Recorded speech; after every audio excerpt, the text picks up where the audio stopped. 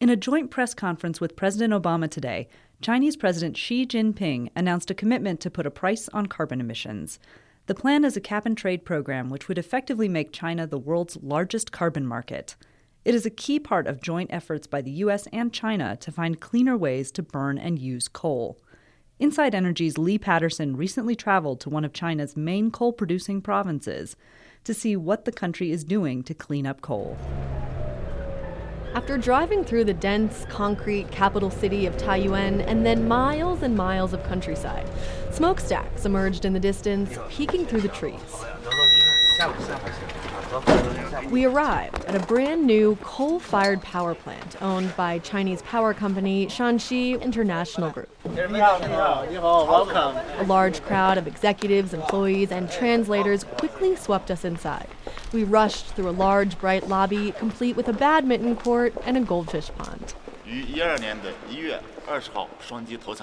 Speaking through a translator, our tour guide introduced us to the facility, which opened in 2012. It's equipped with the latest technology to reduce air pollution. And the emission of dust, sulfur dioxide, has reached the 2014 national emission standard. This power plant is a prime example of how China is now tackling pollution from burning coal. High-tech scrubbers remove pollutants, which make air thick with smog. And then there's the added benefit of reducing CO2 by simply using more efficient equipment. China is shutting down old, inefficient power plants and, according to the Institute for Energy Research, is building a new one every 7 to 10 days. Back on the bus, I caught up with David Wendt, head of the Jackson Hole Center for Global Affairs. Wyoming and Jiangxi are the two largest coal-producing states and the two largest carbon-emitting countries. His group has been organizing these sorts of trips for over a decade, and this year they brought me along. Their goal is to explore ways to collaborate with the Chinese on the challenging issue of lowering carbon emissions. And particularly through joint investment in these technologies. I believe together we can get the job done. Our itinerary in Shanxi was packed. Inspirational music welcomed us to the 5th annual Low Carbon Forum, a jam-packed conference focusing on cleaning up a high-carbon resource. And then there were meetings with local officials, as well as tours of a coal mine methane site and a facility that turns coal into marketable liquids. It was all choreographed and paid for by the local government, and although there was a lot of vague talk about going green, there were few specifics.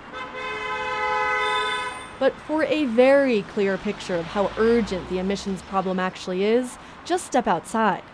In Taiyuan and then in Beijing, smog hangs heavy, blocking skyscrapers from view.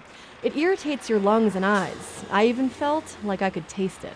My name is Ming Sun. I met Sung near his home in Beijing, the night before he left to be part of President Xi's U.S. delegation. He's an engineer by training and now an advocate for clean coal technology. The Mother Nature used to have a balance, and we need to bring it back into balance. Otherwise, our children, our grandchildren will suffer. Both countries are working on it in part through a joint venture called the U.S.-China Clean Energy Research Center. Coal is not sexy, but we would like to transition into clean coal technology. Sung said the Chinese government is coming around to the idea slowly, mostly because coal is their main fuel source. But why not focus on wind and solar instead of putting resources into cleaning up coal? Well, less doesn't mean zero. I don't see any time we get to zero yet. In fact, while coal demand in the U.S. is down and China's coal consumption has weakened with its slowing economy, the two countries are not anywhere near zero. The U.S. gets around 40% of its electricity from coal, and in China, it's double that. For Inside Energy, I'm Lee Patterson.